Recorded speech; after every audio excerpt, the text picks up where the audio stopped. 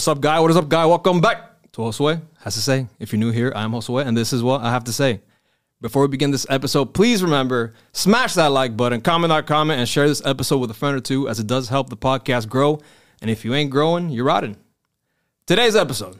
Well, actually, last episode, I talked a little bit about the benefits of shrooms for mental illness, cognitive performance, and furthering a little bit on that topic and the whole neurology thing, I brought over this gentleman with an interesting device up his nose right now. I'm assuming no previous guest has walked in here with light up their nose. I gotta say, you're the first, man. You're definitely the fucking first.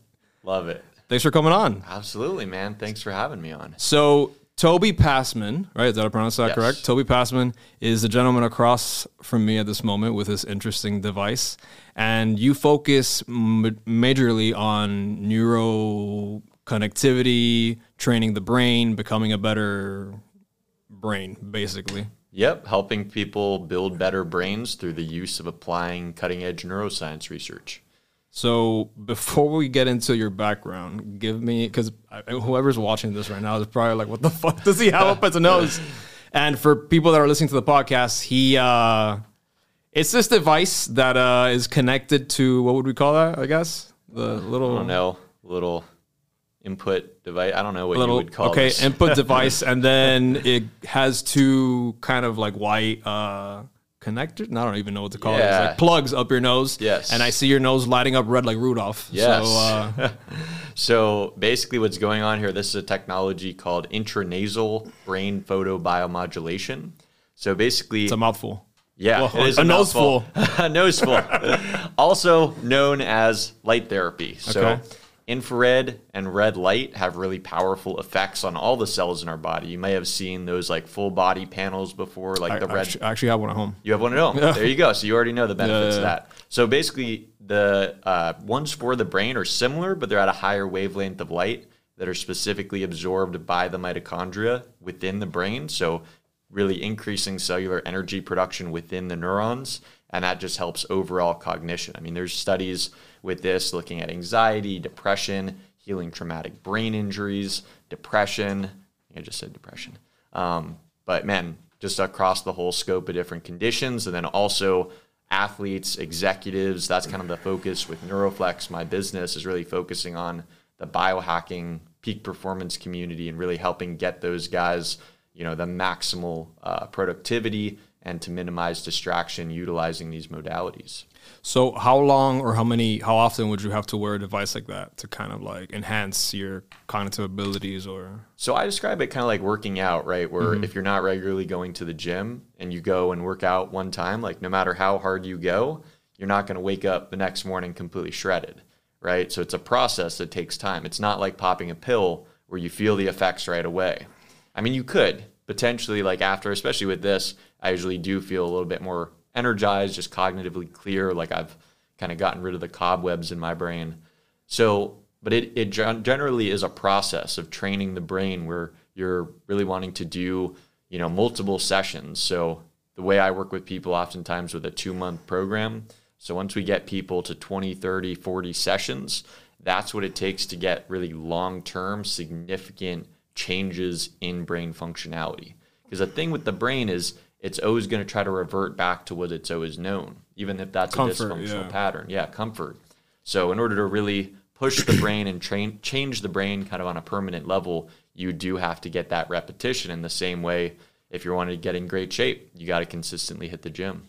Everything's consistency in life, no matter what. Absolutely. It's funny because I was telling you off camera, like the topics that I generally cover are things that I'm interested in. I don't have a niche per se. So it was interesting when you hit me up like, hey, I'd love to talk to you on your pod about this, because I heard about neuroplasticity, which is like the ability to kind of like rewire your brain, whatever, through this. It's an app called Lumosity. I don't know if you ever heard about it. Those brain games. Yep. So I haven't done it in a while, but I started like in 2017 or something like that. And I stayed pretty consistent with it, probably like 8-9 months, almost to a year. And I noticed how like quicker I was for so many things. My memory improved, and it's just overall, you know, like you said, repetition, you just rewire shit in your brain, man. Like it's fascinating. Yeah. I mean, our brain's so malleable. People like even neuroscientists used to think prior to a few decades ago, they used to think that, you know, as we developed throughout adolescence, our brain just kind of became fixed and that we didn't really grow new connections. Yeah, that's clay. All BS. Yeah. So we now know literally people up into their 90s can still generate new neurons and new connections amongst cells. So no matter what age people are, no matter where they're at, that's my message for people is you can rewire your brain and improve. When you improve the biological functioning of your brain, you become happier, healthier, and wealthier. Sure. I was watching this TED Talk a while back that was saying how people that are negative or sad often or just depressed type of thing, that a lot of it is due to you being familiar with it. It's kind of like you become addicted to being sad. And as you focus on, you know, taking actions that make you happier or prouder of yourself or things of that nature, you start rewiring that to not being as valid. You know what I mean? You literally reshape your thought process on things. Yeah, exactly. So I thought that was really interesting.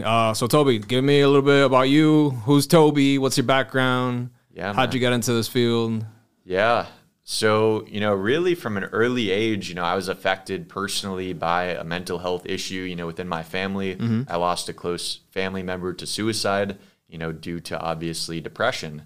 So it was always a personal kind of topic that just impacted. Personal connection. And then growing up, you know, throughout middle school, high school, even into college, I really had a lot of social anxiety and awkwardness. I mean, I could have never imagined being right here where I am today, actually speaking to someone on camera. Same. So I was like, it was, again, you know, like this personal thing where it was like, I was on this quest to figure out like what was going on. Like I was starting to, you know, watch like the Bulletproof podcast, like Dave Asprey stuff, biohacking and like learning. Super cool guy. Yeah, learning about how I could actually optimize my brain. So I started playing around with different stuff.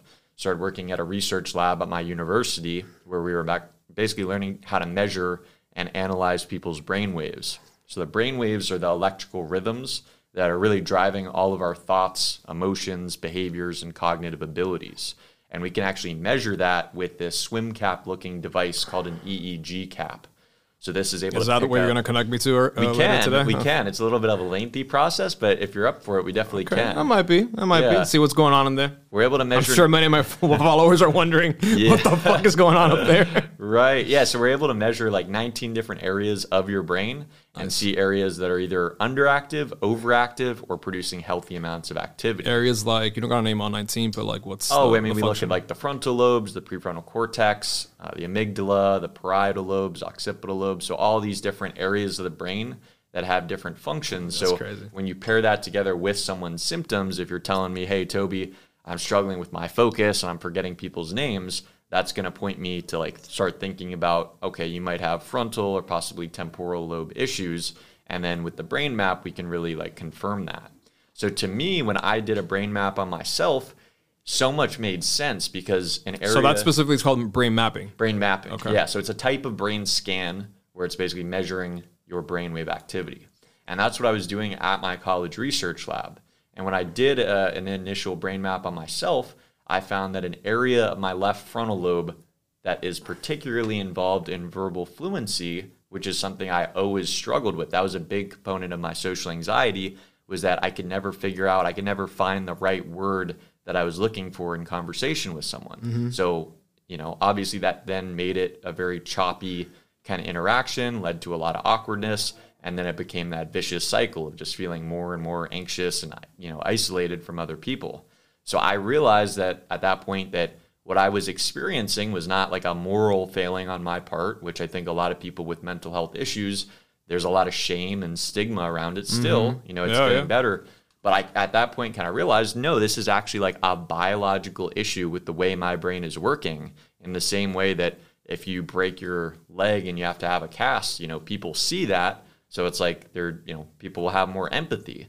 But it's like the brain, it's like, I view mental health issues as the same as that. You just can't see what's going on in someone's brain unless you do a brain scan. Right. So to me, really being able to have that information on my own brain empowered me to then work with different modalities to actually retrain my brain. And I started noticing my verbal fluency got way better. So I started noticing I felt more fluid and comfortable in social interactions. And that led to so many benefits in my life. And the more I did it, the more I kind of continued to reinforce those patterns. And ultimately, it got to a point. What was that? I was like, did I touch something? But ultimately, it got to a point where I felt like I didn't even need to do the training anymore because I'd kind of rewired my brain with enough of the repetition to a point where I was just calm and relaxed in social situations, even though my brain was always wired to be fearful. I was always afraid. I had like an anxious Jewish mother, that was like always telling me like, be Probably careful. Didn't help, yeah. Yeah, she's always telling me to be careful about everything still to this day.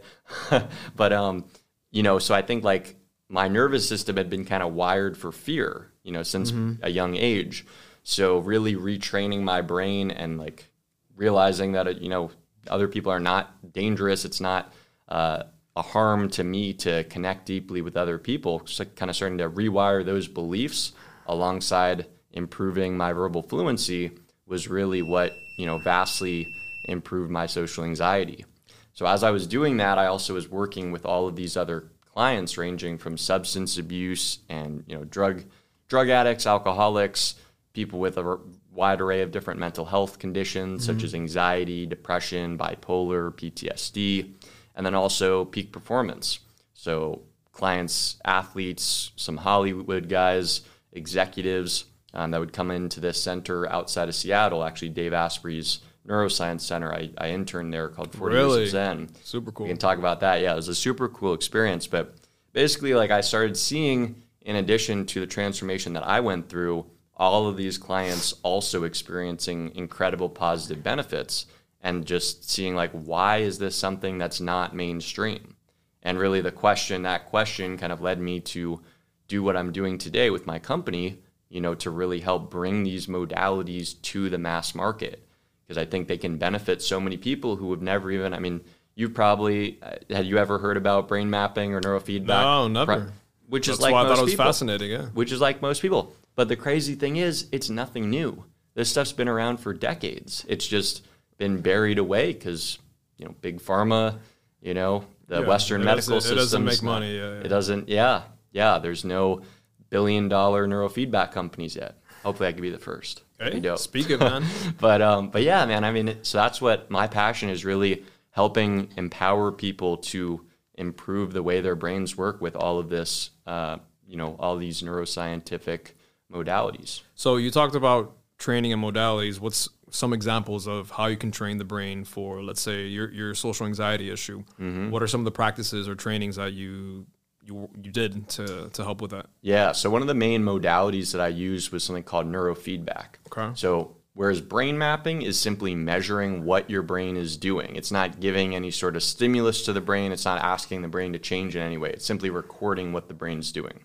Whereas neurofeedback is recording what your brain is doing, but then also giving it feedback, rewarding it when it's doing well, and taking away that reward when it's not doing well. So like a dog. Yeah, like operant conditioning. So interestingly enough, so you can actually place electrodes. Like in my case, I connected those electrodes directly to that left frontal lobe that's really involved in verbal fluency.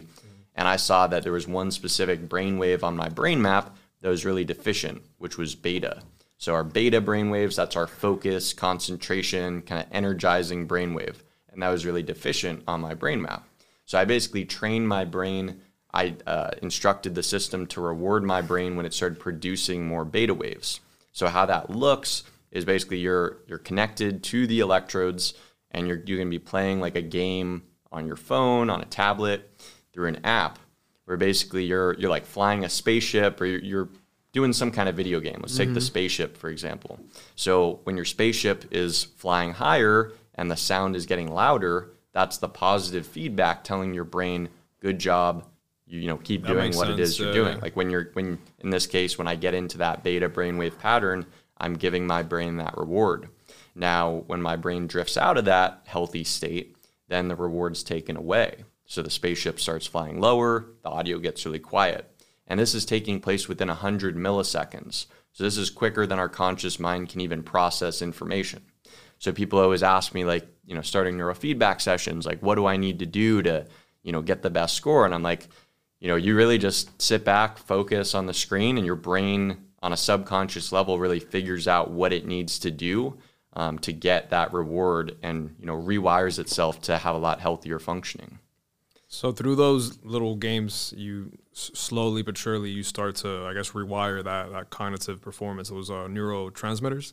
Yeah, so the neurotransmitters are definitely in play. We're mainly focused on the brainwaves, since to accurately measure someone's neurotransmitter levels, you'd have to do a explain spinal the tap. difference between both, because most people will probably That's not important know. one. Yeah. So basically, neurotransmitters are the chemical signalers of the brain. So people have heard of dopamine, serotonin. Yep, those are a couple of the common ones. There's norepinephrine, oxytocin. They all have different functions.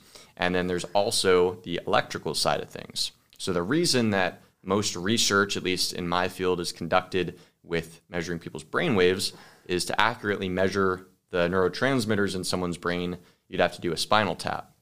And that's probably going to be a bit hard to pitch someone on a spinal tap. Let me shove this up your spine. Yes. Yeah. So that's kind of the reason that the majority of the research has gravitated towards measuring the electrical activity. So the brainwave activity. So the neurotransmitter is, let's say, the serotonin, right? Sending that message. Yep. Right? And then the wave is kind of like the report on how that's doing? They're both taking place. Like, there's both the chemical signaling taking place where synapses are sending different chemical messengers such as serotonin or dopamine to different cells, to different networks in the brain. And then there's also the electrical rhythm. So basically the brain runs on chemicals and electricity. So there's a little tiny electrical rhythms. They kind of divvy based on their frequency. That's how they categorize them. So like the super slow frequencies are categorized as like delta or theta waves. They're more so involved in our sleep. Whereas we have alpha waves, which is kind of a calm, relaxed state when people, have a little bit of cannabis or have a couple drinks. Those are both going to increase your alpha waves, so kind of keep, that calm, relaxed, kind of idling rhythm of the brain. And then most of us are spending the majority of our waking consciousness within beta. Beta is our normal, alert, awake state. We're interacting with the world, interacting with other people, sending emails, doing all the day-to-day tasks. Most people spend the majority of the day in beta. And then lastly, gamma is the fastest of the brain waves. It's basically it's driving neuroplasticity. So it helps new areas of the brain connect in different ways. So when you're learning something, maybe? When you're learning, exactly. So psychedelic psychedelics greatly increase gamma waves in the brain. They found with a series of studies looking at long-term meditators, like Tibetan monks, people who've been meditating for hours a day for years on end. They did these same brain scans on them, looking at, okay, what is different about these people's brains versus a non-meditator? And they found they had greatly increased strength of their gamma waves. And they sort of the researchers linked that to this increased present moment awareness, expanded consciousness that these meditators frequently report. And then also things like breath work. I've measured with my scans, along with reading research literature about breath work can sometimes even as powerfully as psychedelics be able to really cause these surges in gamma waves that facilitate neuroplasticity and really help people kind of shed limiting beliefs and rewire dysfunctional patterns within their brain. So all the different brain waves, they serve really important functions, but it's kind of like if you get lab tests, and you're looking at vitamins or hormones, there's issues. The levels, there's issues. There's a normative range. There's an optimal range, right? And you could be too low. You could have a deficiency, and that could cause issues. You could also occasionally have a toxicity. Too much, That's also going to cause issues. You want to be in the sweet spot in the middle. That Goldilocks zone. Yeah, so that's what we're looking at with the brain map to see if someone was within those healthy levels or whether they're deficient or overactive within each brainwave. You mentioned gamma and delta and all that. You've obviously heard of binaural beats. For sure. What's your thought on that? They work. Yeah. They work. I don't know. I don't always know about like the ones on YouTube, whether they're actual. Yeah, I don't know how like, accurate legit, that is. If it's free, then, you know, you're probably not. Yeah. Right. But the technology itself is legit. Yeah. Andrew Huberman just reported about like the 40 hertz gamma binaural beats. So when you kind of pulse or have these oscillations going at 40 cycles per second, so the tone is kind of getting played 40 times per second. The brain entrains to a gamma rhythm because it's at that same 40 cycle per second rhythm. So you can actually improve people's focus as well as memory with these gamma binaural beats. But yeah, basically any of these different brainwave patterns you can entrain through the use of sound, through the use of light, through the use of neurofeedback, through the use of the electrodes. So there's a lot of different ways to skin a cat, I guess, for a lack of better analogy. That's fascinating, dude. Yeah, that's why you see some people like studying sometimes, and they'll put on, you know, the correct hertz, and then they're just there, you know, like if they were Adderalled up, but without the Adderall. Exactly. So talk to me a little bit about, you said your experience with Dave Asprey's facility. Yeah. How was that? It was cool. You know, it was my first job out of college. It was actually a funny story of how I actually started working there or got the opportunity to work there. I had, you know, like when you apply for like some contest, it was like a Facebook contest, right? And I entered in my email to win a couple tickets to the Bulletproof Conference. This was back like 2015. And I applied, completely like forgot all about it. I don't know why, you cannot ask me why I checked my spam folder when I did. But it was like 2 days prior to the conference. And in the spam folder in my email, I saw that I'd won the 2 free tickets. Imagine had you not checked it. Right? Like it just like wild. is a head fuck when I think about that. Like what if I didn't check that? Like how my whole like career trajectory could have been. Yeah, probably whole life a very trajectory. different fucking life. Yeah. Yeah.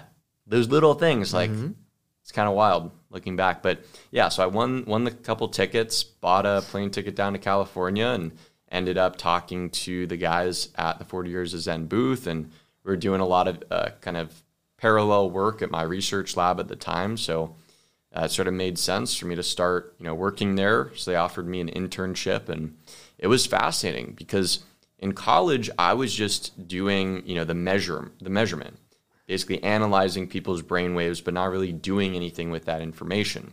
So it wasn't really I didn't feel like we're actually like changing and helping people improve their brains in any way. You know, research is still helpful. Obviously, it can lead to a lot of downstream effects down the road. But at the moment, I wanted to be like, okay, so we can measure what's going on in someone's brain. There's this neuroplasticity, so we can improve someone's brain. So how do we do that? So that sort of question led me to end up working at 40 Years of Zen, because they, in addition to doing the measurement, you know, doing the brain scans, they also do neurofeedback, neurostimulation, and all of these different modalities stacked with nootropics and gourmet food, like all of these different things together, as well as coaching. It was like a super, super cool and unique framework. And just seeing like what is possible in terms of like when you throw everything possible at improving someone's brain performance and seeing what you can really do in a week. Because that was what the program was like a 5-day intensive. Wow, that's wild. Yeah. It was a super cool experience. I ended up meeting like lifelong friends there and had a really, really great experience. Did you meet Dave himself, or he wasn't? Yeah. He wasn't super involved in the day-to-day activities. He would come like every 6 weeks or so. But yeah, I definitely had a couple one-on-one conversations with him. Yeah, he's a fascinating dude, man. He is. Like seeing his story of like how he used to be like this overweight like programmer, and now he's like, you know, this biohacker. Just, I don't know, he's a fascinating dude. Yeah, he's just sitting down with him, like he's one of the most intelligent people. Like seems like it. Yeah, just talking to him, like I'm like, whoa, like I need a minute to just like process this information, because he's brilliant. Tell me about I saw on your Instagram you talk about psilocybin. I don't know how to pronounce that word. Psilocybin, right? Yeah. And the benefits of CBD, or was it THC? CBD? Probably CBD. CBD more. For the brain. Talk to me a little bit about that. I know that has its components too to enhance cognitive performance. Yeah. Yeah. So CBD, kind of the I don't really like the term non-psychoactive because it's still acting on the brain, but it's the non-intoxicating. Yeah, it's doing something. Yeah, so it's just a non-intoxicating molecule in cannabis that's, has, I think, a lot of therapeutic potential in terms of being able to treat kids with like intractable epilepsy. There's like a strain or a documentary that came out called Charlotte's Web. Like there's a strain, Charlotte's Web, that's like this little girl was having like 40 like epileptic fits or something per day. And this family found that through the use of, utilizing CBD. It treated it? It treated it and like brought it like way down. And they had tried like all sorts of like conventional seizure medications. Nothing had worked at all. They were like at their last leg and ended up coming across that. So yeah, there's some amazing stories about CBD. It's definitely just a good kind of brain vitamin, that's how I sort of view it. It's not a strong like effect, at least for me, it can be a bit calming, but just overall, I think a great thing to add on just to your brain health regimen, because it can really reduce neural inflammation. It can increase signaling within like serotonin and dopamine pathways, so helping kind of build up some of those neurotransmitter levels, as well as working on anandamide, which is like the bliss molecule, the same one that THC works on, but it just works on it in a different way. So I'm a big fan of CBD. And then as far as psilocybin goes, mushrooms, I think have a ton of therapeutic potential. Yeah. Firsthand, I know that myself. Yeah. What was your experience like with 20? I was talking about it last podcast, but in 2018, I tried them for the first time. I had like this crazy ass trip. I took way too much. I was tripping for like 9 hours. But the thing was, at that moment in time, I was 27, and I was probably like the shittiest couple of years of my life. Mm-hmm. So I was like not in a good headspace, and shit wasn't going right for me. And after that trip, man, like I was in heaven for like months, like 6 months. I was just like, my brain was like cleared up. Like I was just happy naturally for no reason. And due to that better mood and better state of mind, I managed to get my life, together.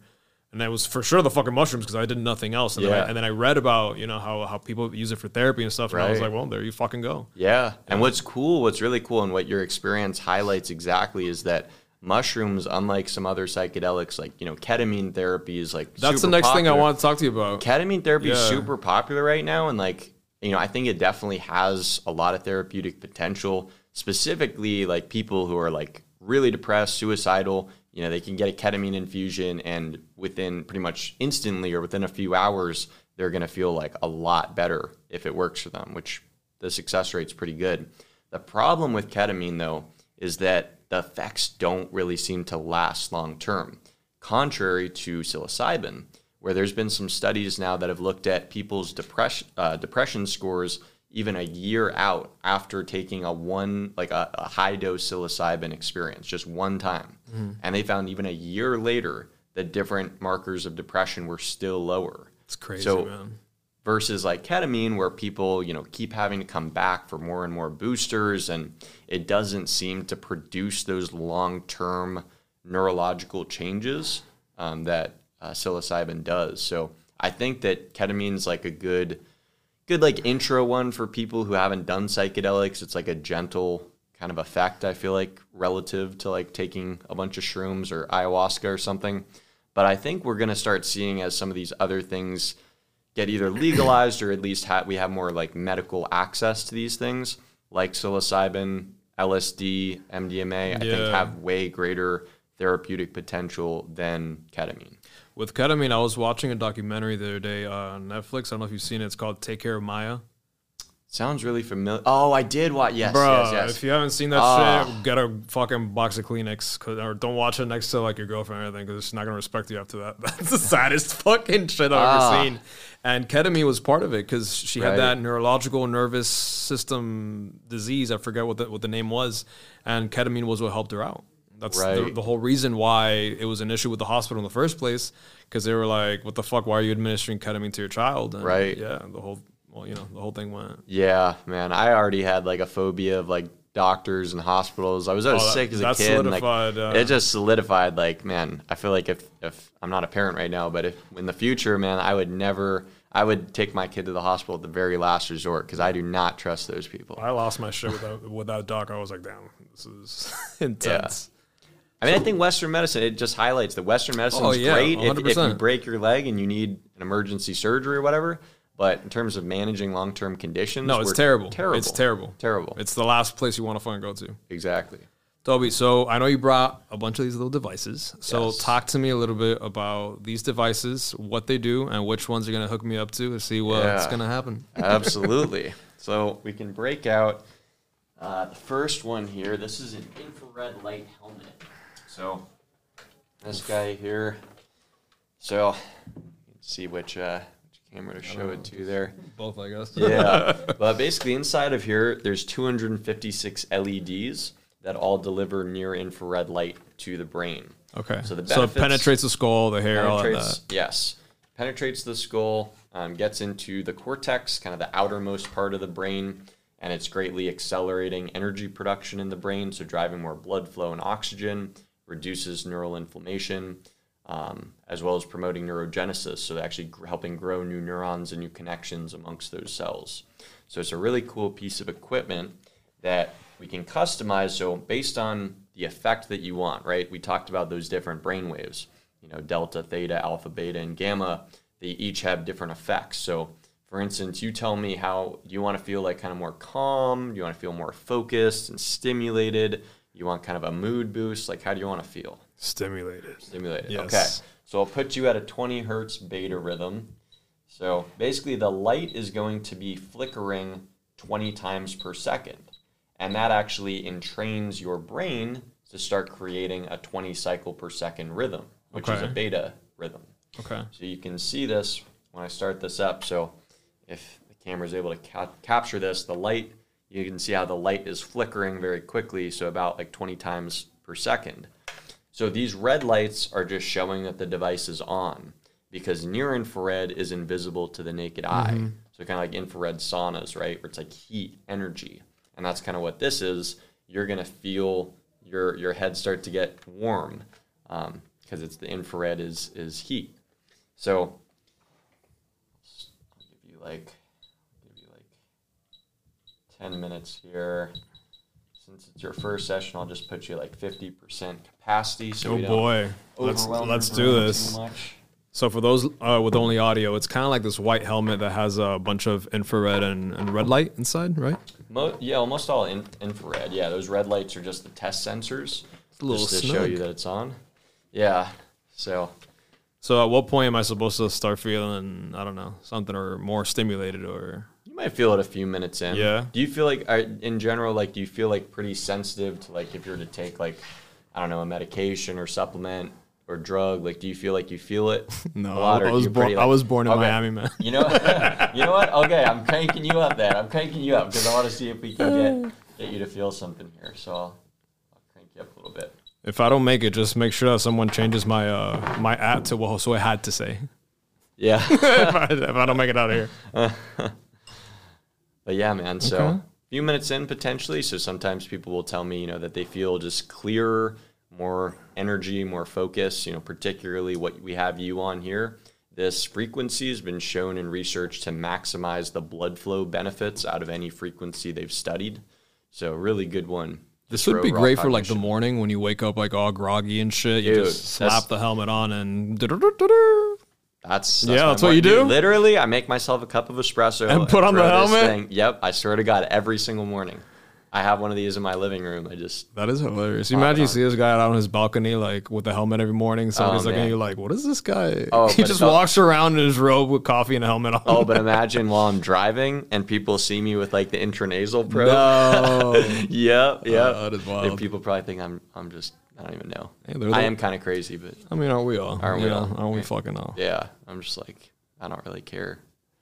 May as well just do your thing, right? So how often you wear this every morning? Pretty much. Okay. Yeah. And you alter it depending on what you want the feedback to be from your brain, what response you want, if you want to be more chill or. Yeah. So I kind of like certain frequencies in general. My brain kind of runs on the slower side as a lot. Like I have ADHD, and a lot of people with ADD, they have an excess of like alpha and theta brain waves, the slower brain waves. So you're super creative and have a lot of different thoughts and ideas going through your head, but sometimes have issues just really like lasering in on one specific task. So I'll usually put myself on more stimulating brain waves just because that's kind of what my brain responds best to. Whereas other people who are more so on like the super anxious, OCD, insomnia kind of brain type, chill them out. they need to chill them out a little bit. I think I feel like something. Yeah? What do you, like kind of a perception? Yeah. Like more... I don't know how to explain it. I mean, because but I can tell that I can tell there's a shift. Yeah, for that's sure. cool. Because I would say it's almost like 50-50. The people who they take it off, and I'm like, you feel anything? And they're like, no. What was I supposed to feel? But then like, it's like a perception, kind of like it's a shift. Like you feel it. I don't know. Yeah, it's almost like a microdose, right? Where yeah. That's a good way to put it. You're not tripping, but that's a good way to put it. Yeah, it's just that a little extra edge. So this is an awesome tool to start. So whenever we start sessions, when I work with clients, we start with utilizing some kind of infrared device, whether it's the intranasal, whether it's the helmet. I also have like a forehead band. So the light is really great at warming the brain up on a cellular level. So just as you would warm up your body, that's kind of how I view the light as a great cellular warm up. Because when you're doing something like neurofeedback, where you're helping your brain produce healthier rhythms and really retraining the electrical activity of the brain, it's a very energy demanding process. So it makes perfect sense to be able to give your brain the most amount of cellular energy with the infrared light prior to doing neurofeedback. And for a while, that was just theoretical. People in the field were doing it, but now there's actually some research that's come out to validate that neurofeedback actually will work better synergistically when you do the infrared light first. So this is a great precursor to the brain mapping. No? Well, so the brain mapping we would usually do to like measure your brain, see what your brain is. Right, but would this be beneficial to use before the brain map? Like, would it get shit, moving around? Or we want to see with the brain map just how your brain is doing at like a baseline. Right, so then you wouldn't want natural. Gotcha. Yeah, but prior to like neurofeedback, which is like what we would do after the brain map. So as far as like the brain training, because the map is just the assessment, so we'd want you to just be free of, like, we wouldn't want you to pound a colada or anything right before doing it. It's going to skew the results, or if you threw this on. Crowd and colada. So. Yeah. Yep. Good shit, dude. Yeah, man. And the other now you could leave this on or something, but just asking, the other devices, run through those? Yeah, so there's an audio-visual entrainment machine that I utilize, so basically through the use of tones that go in through the ears. So it's actually similar to binaural beats. Bit different technology called isochronic tones. So you can kind of change the electrical firing of the brain through that, as well as these glasses, these kind of glasses that flicker really fast. They're kind of cool, like strobe light sort of flickers. But what's the difference between a binaural beat and the iso? The isochronic tones, they're very similar. Like I'm not an expert as far as like that specific technology goes, but yeah, I mean it's a powerful tool when you use it, with the headphones paired with the glasses, and also that's paired. So there's like three things: the headphones, the glasses, and then there's also a couple ear clips, one on each ear, that actually delivers a very low intensity electrical current through the brain. So it sounds a lot scarier than it actually is.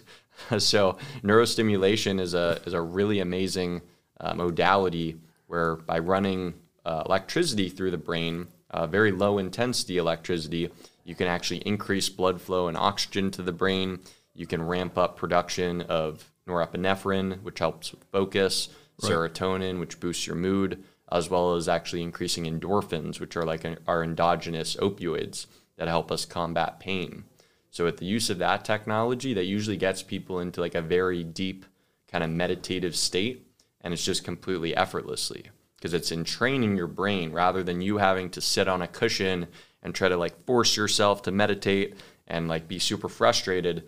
With this, you just lay back and it takes your brain, kind of walks you through the whole different range of frequencies associated with advanced meditation without the effort. So what kind of person would benefit from that, from using the modality? Generally the more anxious types, sleep issues respond really, really well to it. Anxiety, OCD, PTSD, there's specific protocols that are really focusing on balancing out the brain for like depression, because there's certain occurrences, like there's certain findings that are usually seen on someone's brain map. Like when someone is clinically depressed, they generally have more alpha waves on the left side of their brain compared to the right.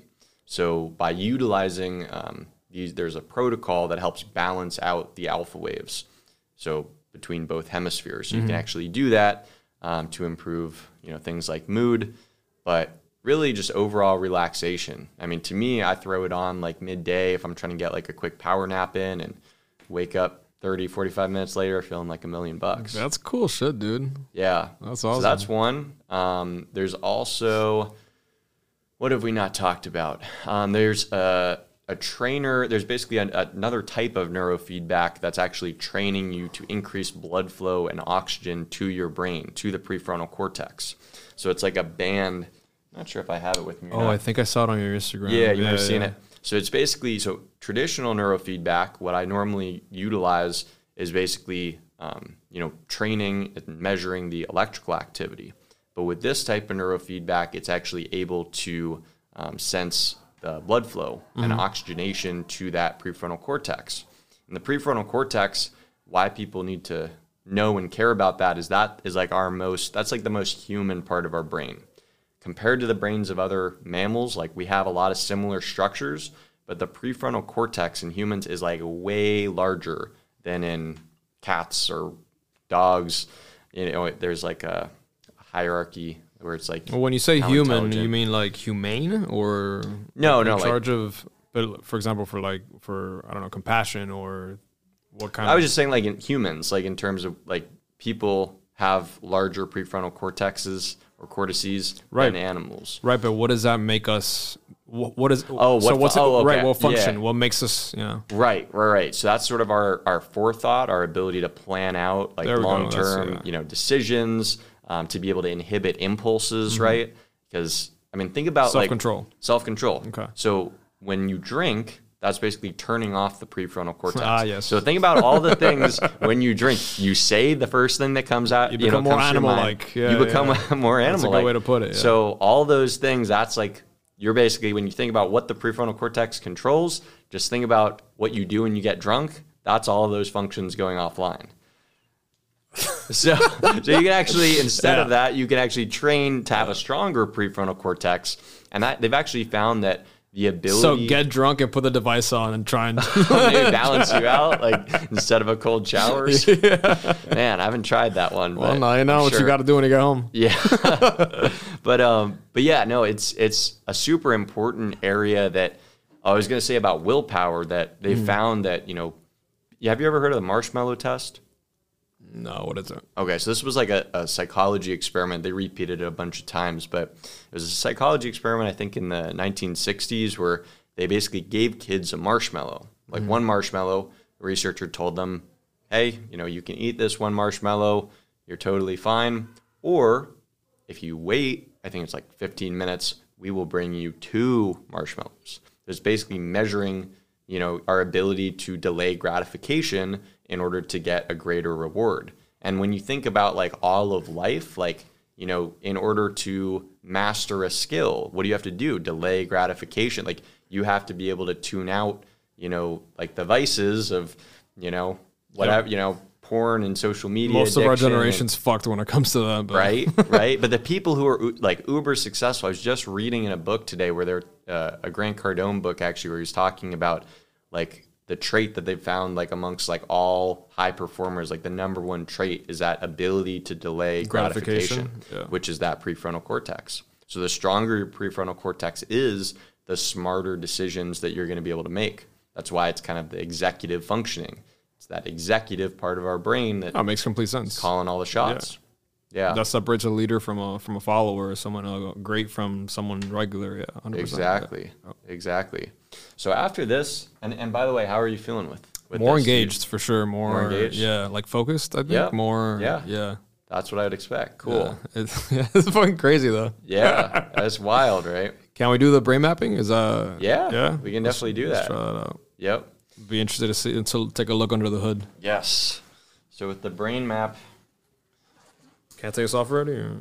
Yeah. You only got like a minute left, so I'll stop it here. So with the brain map. It's hot. Yeah. Yep. you might want to have a little bit of water. They recommend just drinking a bit of water after the session. Same way after a workout, you want to drink a little bit of water. Does it dehydrate you?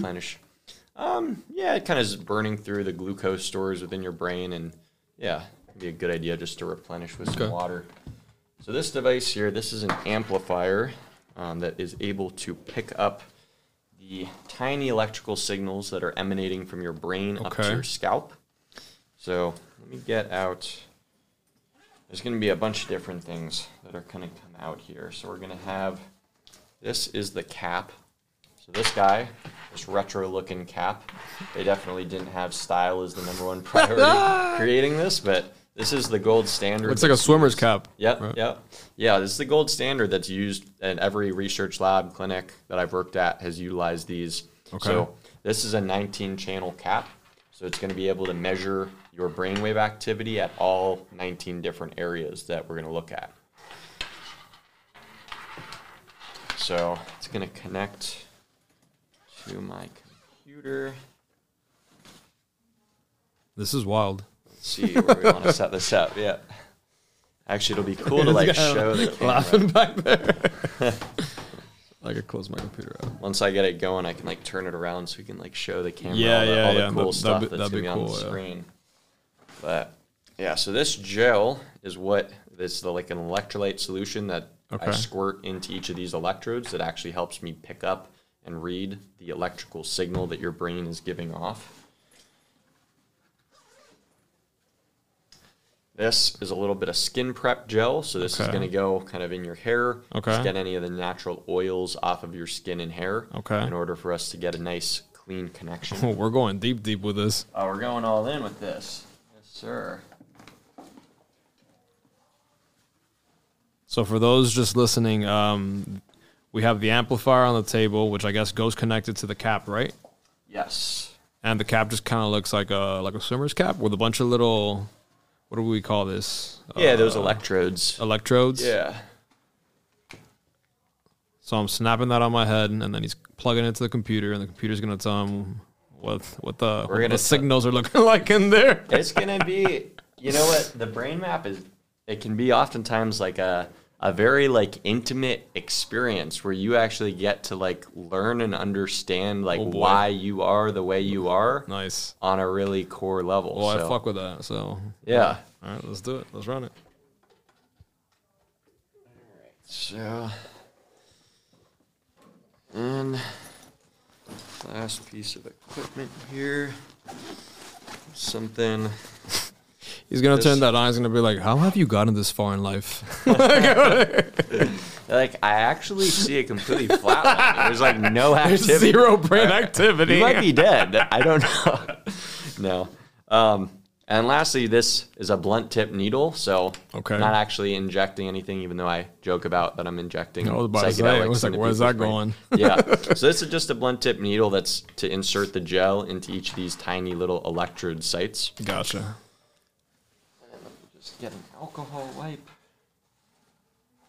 Well, I'm excited. This is more exciting than the helmet. Right. Yeah. Right. Yep.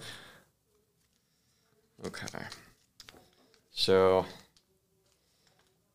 I am gonna squirt a little bit of this gel on an alcohol pad. Then I'm gonna come over there. All right. Do I need to put my hair down, or just this works? Let me see where that knot is. Yeah, if you wouldn't mind putting your hair down, that would be helpful. Put down the lines, man. Cool. I actually washed my hair today for you, so be thankful, because I don't think many men have heard that come from me before. That was funny. Women always get so pissed off with me when I'm like putting gel in their hair, and it's like they do make dry caps, but they're like brand new, so they're like $25,000. They do look super Holy cool, shit. So how much would this go for? These EEG caps, each one's like $500-$600, something around there. But then you have the amplifier, which is another. The amplifier is the most expensive piece of equipment. That's about like $7,000. Some will run you up 10 to 15. And then the software that integrates everything. So it's not something that I really recommend people. Like, this is something you would go to a clinic, to get done. You're not going to necessarily want to buy all this equipment and spend all this time trying to learn this stuff yourself. Yeah, well, that makes sense. Unless you're like super, interested in it or some shit. Right. Yeah, there's definitely the hardcore biohackers who are just like gonna go all in.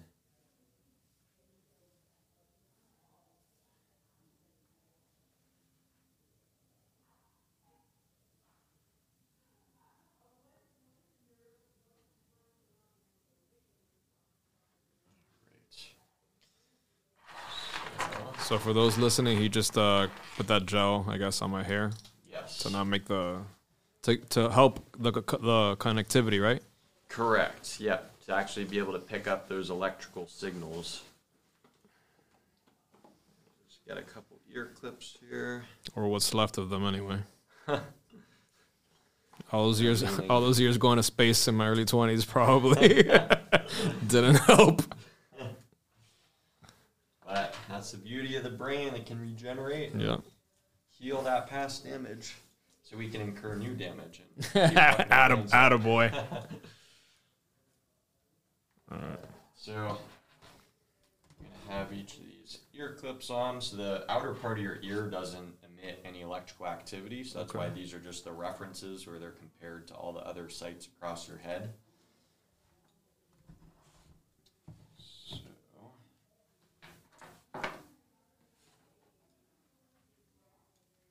Are we able to hear him fine? Yeah. Okay. All right, so what's going to happen here, so I'm going to place the cap. I'll have you hold these guys on your forehead right there. Okay, so the cap is coming on. The cap is coming on. All right, so you can release now. All right. The cap fits you perfectly.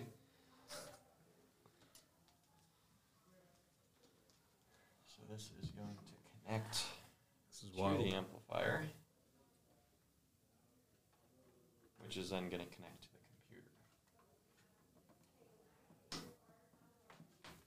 computer. So tell me, this is the kind of the point in which I would usually be talking to people as far as, kind of their mental health, their brain performance stuff. Like, tell me. How much time you got? Oh man, it's your show, so I guess as long as we need. No, I mean, to be honest, I joke around, but I think, in comparison to the people I see on day to day, I think I'm doing pretty well mentally. I can tell you that when I was younger, I was a lot more pessimistic, and I think I kind of trained myself to be more positive and optimistic on things. So I don't know if that kind of. You think the mushrooms factored into that? Prior to that, it was. The mushrooms probably helped, but prior to that, I was already on that journey, I guess you could say. Nice. Sometimes I'll have trouble focusing, but I think that's everybody. Maybe, I don't know, man. I don't think I have ADD or anything like that. But you never fucking know. Right. Yeah, I feel like everyone has like a bit of it's like impossible not to have a bit of ADD in like our society, where it's just like information overload, like social media.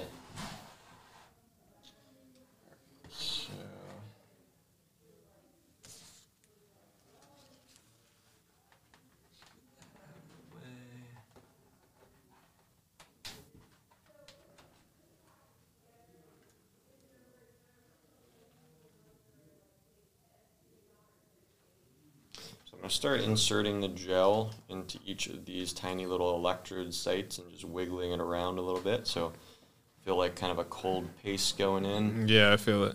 Yeah.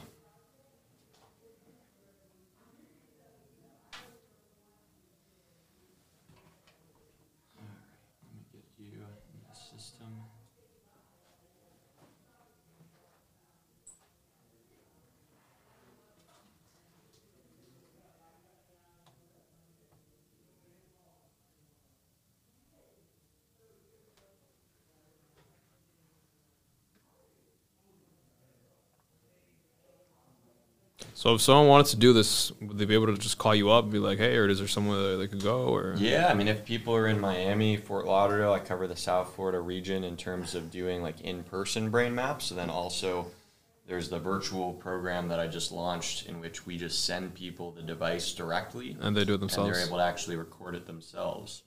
So it's not quite as comprehensive. It's why I always recommend people who are local in the area do an in-person in-person initial session, but then after that, fully able to go and train your brain on your own time. That makes sense.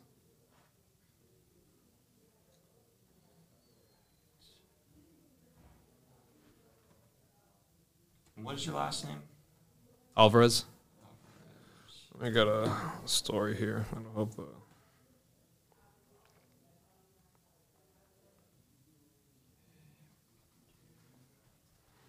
And then your birth date. 10/26/1990. Cool.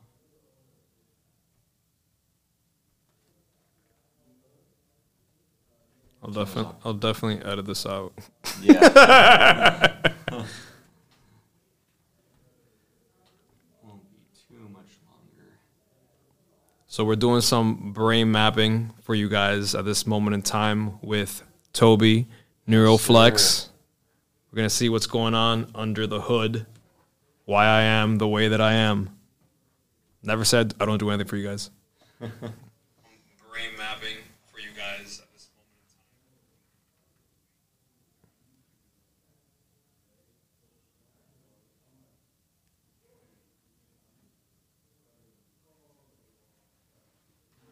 time. Is this a good position, like where the camera's picking up? Do you want me to tilt the screen at all so it can capture what's on here? So there it's picking it up. Just why don't you don't stand in front of it? Yeah, I won't. I will mainly be right here. Yeah, that's perfect. Cool. So basically, what we're seeing on the screen here. Is that me already? Yes. This is Oh wow, you. that was quick. Well, that's a bunch of static because we don't have a good connection. Okay. On the right, that is showing all of the electrode connection. We want, ideally, white is excellent, green or yellow are also good. So, yeah, the ones that are red, those are the ones that need some adjustment. So it's nothing to do with your actual. Oh, okay. brain. It's yeah, okay. Yeah, it's I was just, about to say that's a lot of red, man. No. It's just. Yeah, people get confused with that. No, it's just as far as the electrical signal. That Gotcha. You adjust. Yep. Got it. I was like, we're doing worse than I thought.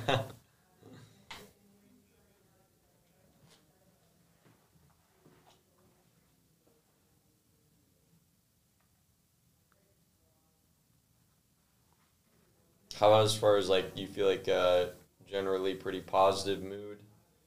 You were saying like pretty positive outlook. You were saying. Yeah, I mean everybody has their days, obviously, but yeah, for the most part, and I guess just because I compare it to like when I was younger, yeah, I can't complain too much. I think. How about your sleep? Do you have any issues falling asleep, staying asleep? I sleep like a rock. Nice. Yeah, thank God that's never been an issue. Cool. So you'd say overall you're pretty happy with like your brain health at the moment. I think so. I mean, I could be a little sharper sometimes, a little more focused, stuff like that, but sometimes I'll procrastinate on shit a lot, which maybe that's something with the brain. I don't fucking know. But definitely so. Yeah. I mean, procrastinations oftentimes, and people with ADHD oftentimes have a lot of issues with procrastination because, they're able to focus on, what is super relevant and exciting and demanding attention. Mm-hmm. But if you know that something is due, you have 2 weeks to do something, then working on it's not going to be too, it's not going to give the brain that dopamine surge. So, yeah, sometimes people can really wait till the last minute to work on stuff because it gives you that sort of like surge of dopamine and adrenaline, working on something with a deadline. I don't know. Sounds about right. Yep. Yeah, you have that experience. I've always, when I was in high school, I used to wait last minute to like do all the projects and shit and be like, oh, I just work better under pressure. I tell myself clown. the same thing. Yep.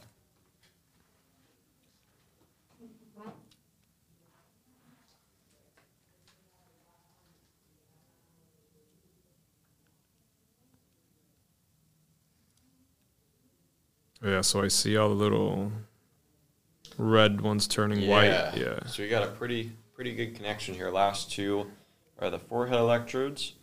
And then basically what you're seeing on the screen here, so each of these lines is showing the electrical rhythm at a different location of your brain. So these ones, FP1 and FP2, those are the prefrontal sites. Okay. Yeah, so these top ones are the prefrontal cortex, moving down the frontal lobes, and then moving towards the back of the brain, and then these ones at the bottom are moving around to the sides of the brain. So this looks like a bunch of squiggly nonsense, right? So that's the reason that we convert this data into the 2D heat maps, otherwise known as brain maps, so we can actually visualize what's going on in a way that's going to be understandable. Gotcha. This is the raw data here.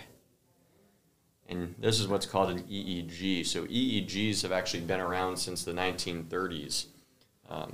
Traditionally, I mean, EEGs are usually used a lot by neurologists looking at different sleep disorders or other nervous system disorders. Whereas what I do, basically the QEEG, so brain mapping is a quantified EEG, and that's more so used in mental health, peak performance, really dialing in a lot more precisely on things, whereas an EEG is just measuring these gross abnormalities if someone's having a seizure or, something like that. Gotcha. So we got an excellent connection here. So I'll show you a couple things. You can try clenching your jaw for me. So you can see that, how all that shows up there.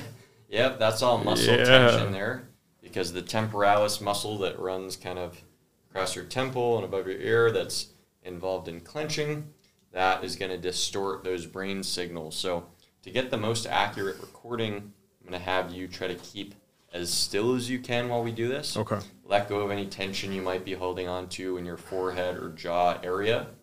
And then also you want to have kind of a soft gaze somewhere off into the distance. Try not to be moving your eyes around too much, because I'll show you if you look at the screen and blink a few times.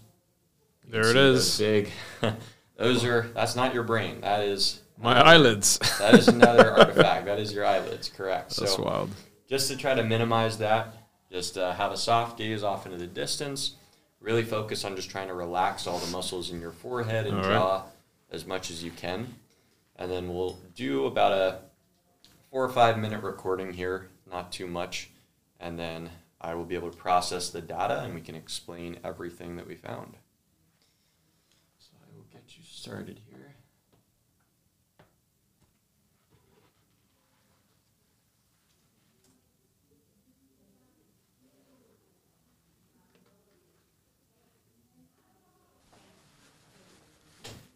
So I'm basically going through here and selecting the best bits of data that don't have any sort of muscle movement, eye movement, that are really good, clean brain data.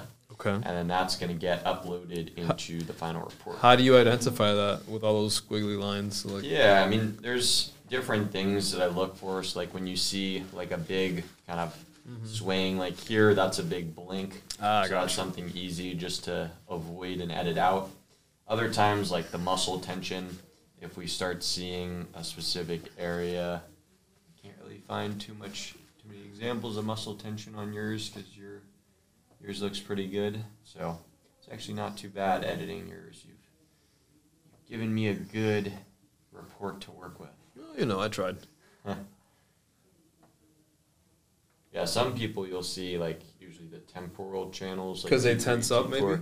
Yeah, they're like clenching their jaw to some degree.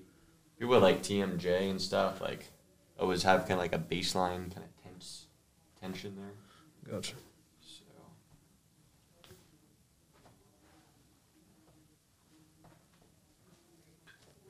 So predominantly what we're seeing here are beta waves. Beta being our normal alert awake state. Okay. But you do have like these bursts of alpha.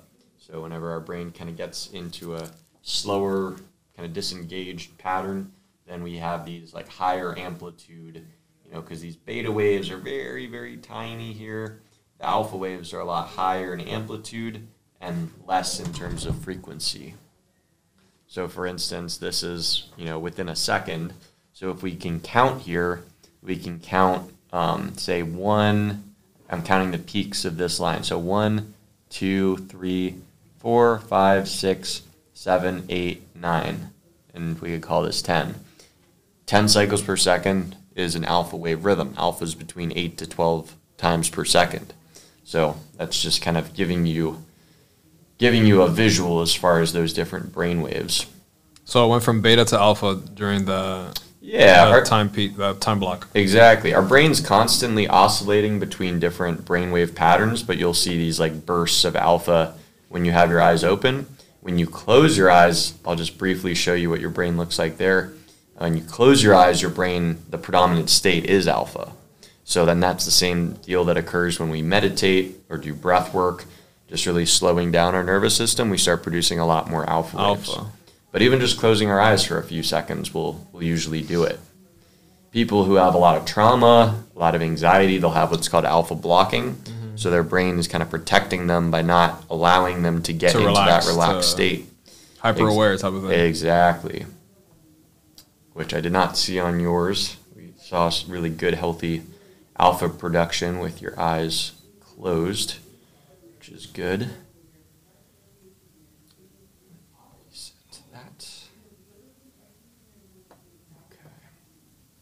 So this is the software here that is going to upload.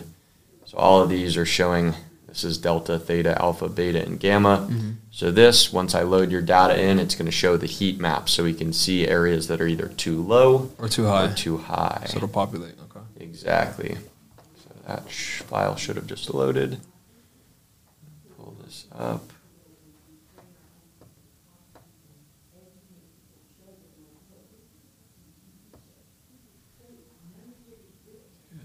So exciting. Yes, the big reveal. The big reveal. Let's see. Last name was Alvarez. You got it. Okay. Perfect. So there's a couple different ways you can measure it. There's what's called absolute power, which is basically comparing your brain to a normative database of other individuals your same age and gender. Then there's also a way to evaluate your brain, kind of comparing it to itself. In other words, with relative power, you're looking at basically there being 5 slices of a pizza pie, right? Mm-hmm. We know there's 5 slices, the different brain waves. Your brain is running a bit in high gear. So the yellow is mild overactivity, orange is moderate, and red is more significant. So overall, when we take a look at this, just from a bird's eye perspective, you have really good, healthy brain activity. We're seeing, for the most part, a lot of white, a lot of healthy activity, but there are a couple of things that we will talk about. So starting with delta. Delta is that brainwave that's mostly produced when we're deeply asleep. So when people have what's called waking delta, when you are just producing a lot of delta with your eyes open, that's usually an indicator of one of two things. Usually, have you had any concussions in the past? Any head injuries? Not that I know of. Not that you know of? Okay, so not always that. It can be an indicator of that. Also, like neural inflammation. Sometimes it can be caused by, nutritional stuff, poor sleep, stress. There's different things, but basically when there's delta at a specific location when your eyes are open, that's indicating that area is not getting sufficient blood flow and oxygenation to perform optimally. So where we're seeing this, if we zoom in here and look at delta, so we're seeing it primarily from your left prefrontal cortex, that electrode right behind your forehead there on the left side, and then an area of the brain called the cingulate. So CZ is part of the cingulate, which is a part of the brain that I call kind of the gear shifter. It helps with like mental flexibility. It allows us to, switch between tasks and ideas. When people can get kind of in these stuck thought patterns and loops, they oftentimes have issues with the cingulate.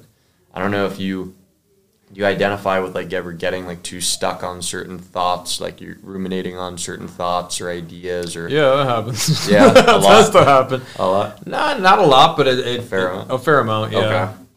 But I try and not, keep stuck there. Right. Try and switch it up. Gotcha. So,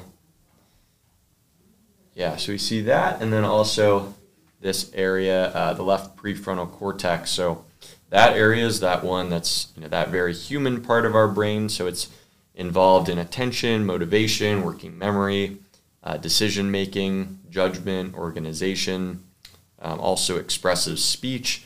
So that's actually the area F7 that was, for me, really underactive relating to that expressive speech that I was able to really improve with neurofeedback training. But all of these are different functions of the frontal lobes. So when you have that delta activity at the left side, that can indicate, that area is a bit offline. It's a little bit sleepy.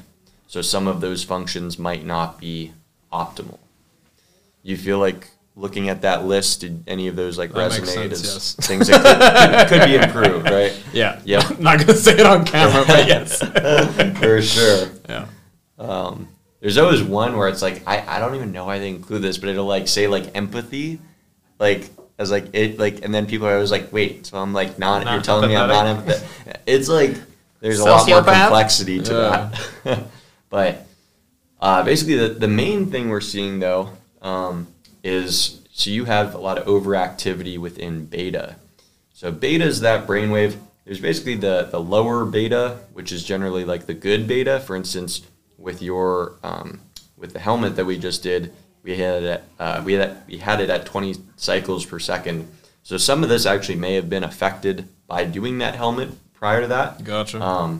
But it is interesting because it's just on the left side that we're seeing this overactivity. So that makes me actually think that it might not have an effect with as much of an effect with the helmet, since it was getting both whole sides. Thing, right?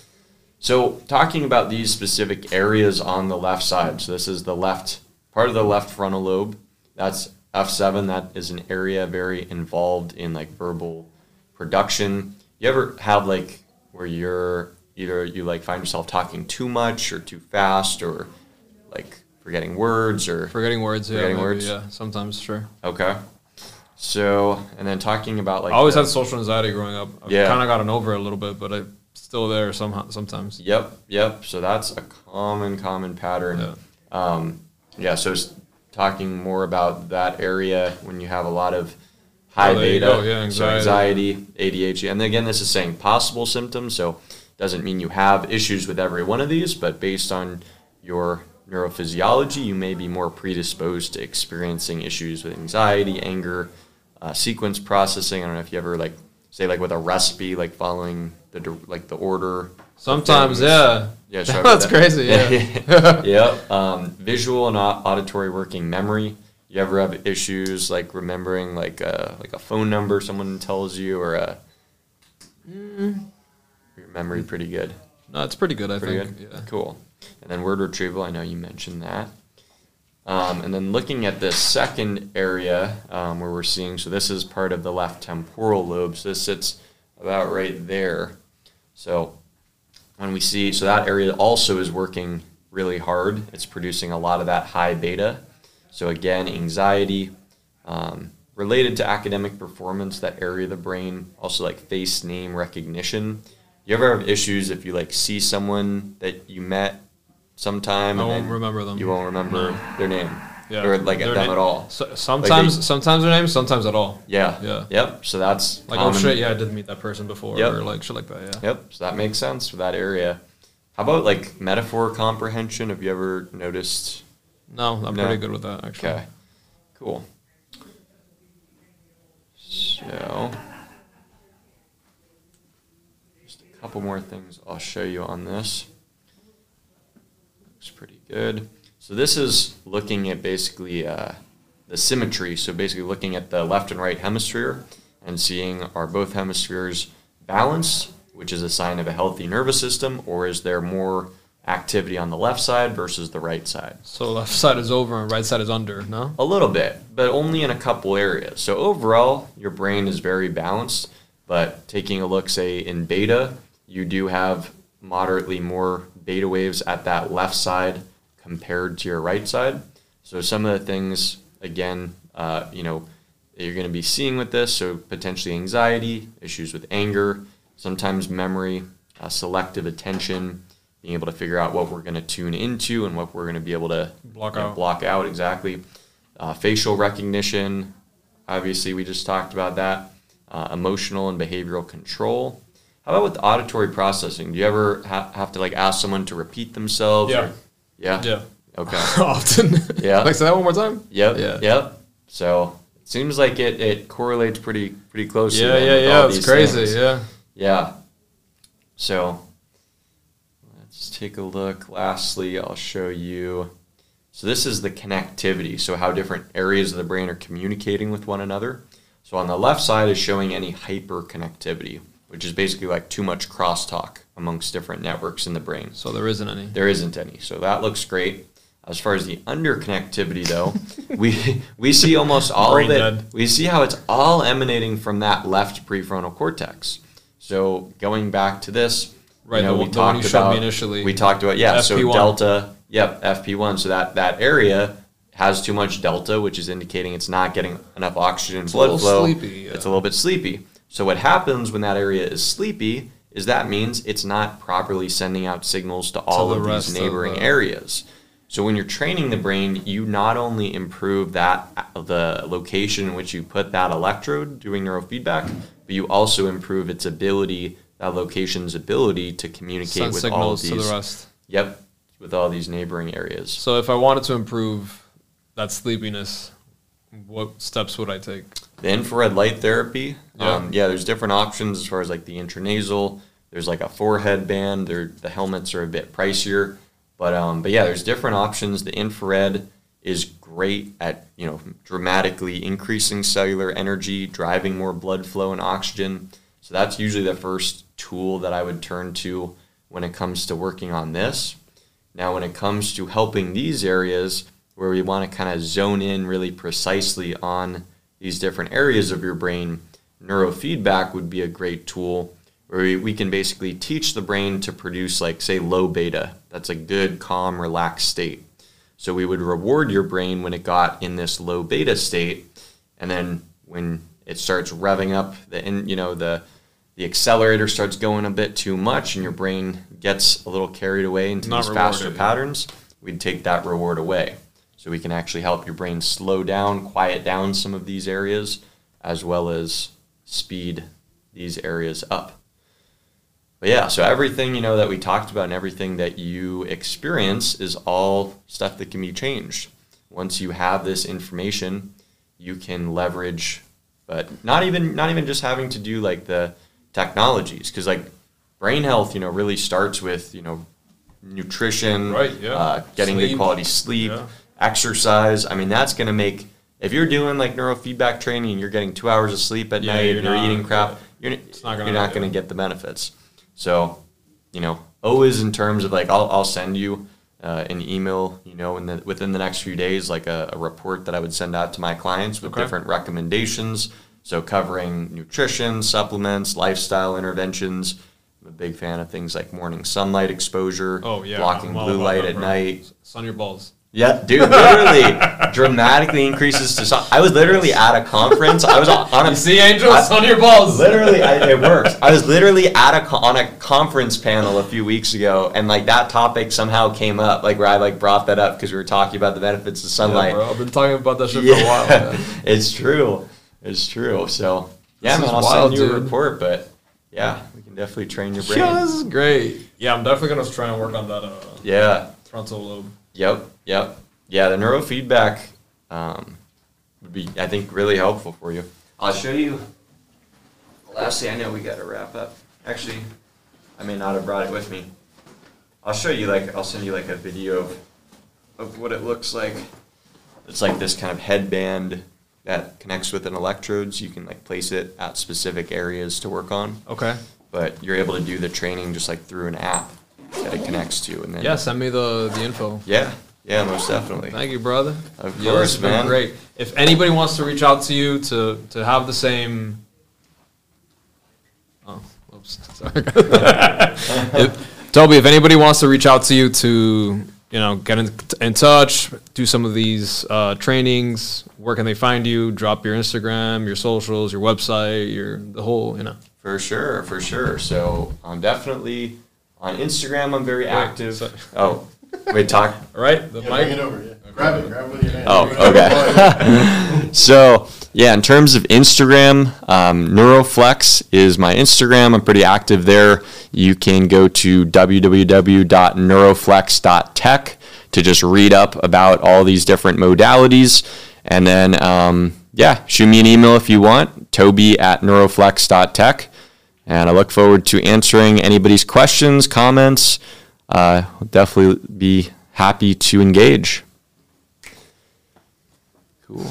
Passing over. I feel like I'm in an award show. Toby, thanks again, man. This has been so valuable. I'm super and it's glad. super cool. So never had anything like this done. Yeah. So definitely good shit. I was hoping we'd bring something unique. Awesome. To the table, you definitely did. Awesome, man. All right, guys. Thank you so much for tuning in. Hope you enjoyed this podcast today. Again, remember to like, share, subscribe, do all the things. That's it. That's all the time we got for today. Have yourselves a good day. And like always, no se metan con nadie para que nadie se las meta. Have a good one.